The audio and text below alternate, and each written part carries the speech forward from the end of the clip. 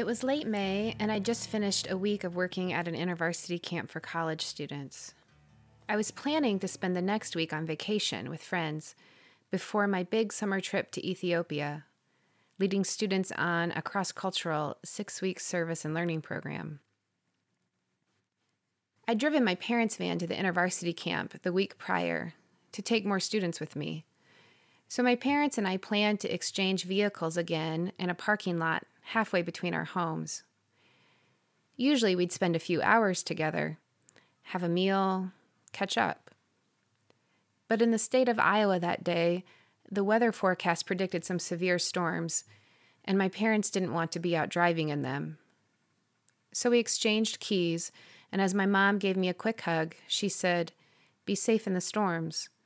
And we were both off again on the hour drive to our respective homes. I had just gotten back to my place and had started doing laundry from camp when I got a call from my dad. I thought he must have forgotten to tell me something, so I answered, "Hey, what's up?" with a bit of excitement in my voice, eager for the week of vacation ahead. But his voice didn't match the ease and excitement of mine. He simply asked, "Did you hear about Parkersburg?"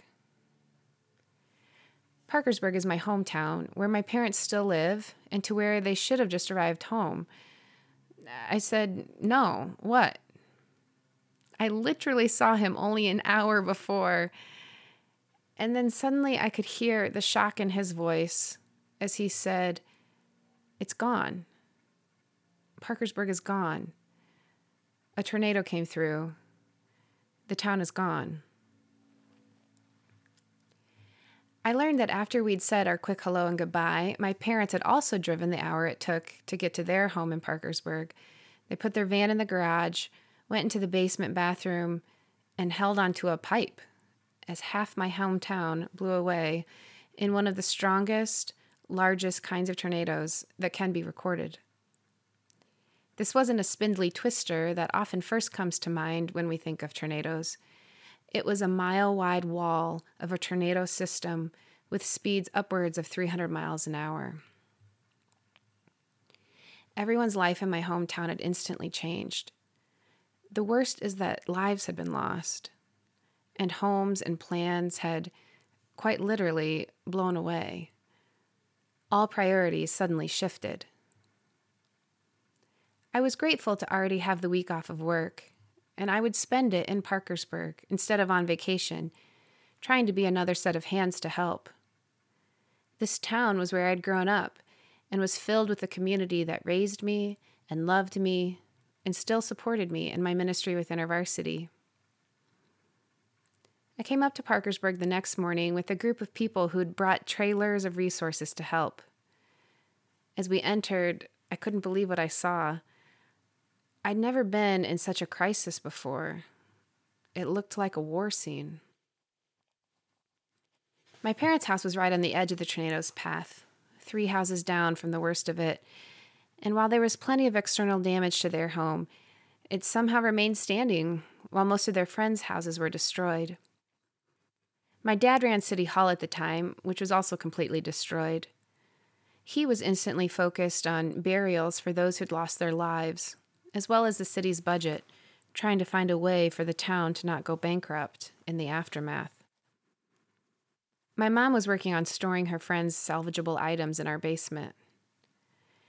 As they were so busy doing other things, I had a moment to survey the situation with the volunteers that we personally knew who had arrived, and I found myself saying to my parents, "Let's use your house as a station for at least these carloads of volunteers who came up with me and with all our family members who are coming in."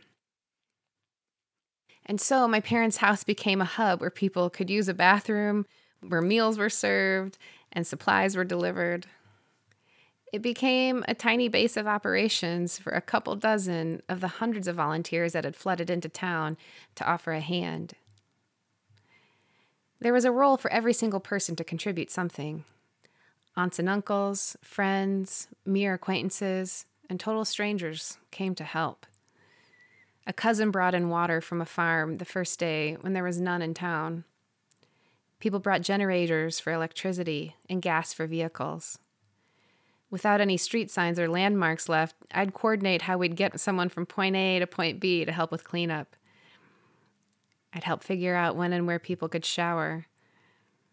I had almost nothing to do with the larger rebuilding, and when I reflect on it, I did so very little to help in light of all the help that was needed that it's almost embarrassing to even share a story focused on my own experience.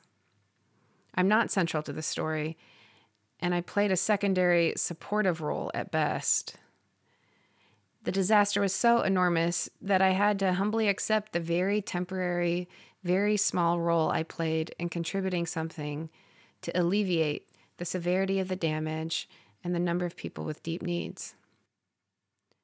Yet still, even though my role was tiny, there really was a role for me to play. So I spent that vacation week helping in my hometown. And then I had to go. I couldn't stay to do more. Instead, I flew to Ethiopia, where my responsibilities awaited me for the rest of the summer, and where I wouldn't be able to hear regularly about what was continuing to happen in Parkersburg. My parents and our family friends were still in the thick of it. And God continued to invite and empower so many people to play their role, to show up and care for particular needs. Even those who'd lost everything found ways to help their neighbors in whatever small ways they could. It was fascinating to hear upon my return from Ethiopia how God had been caring for people during the storm and throughout the summer.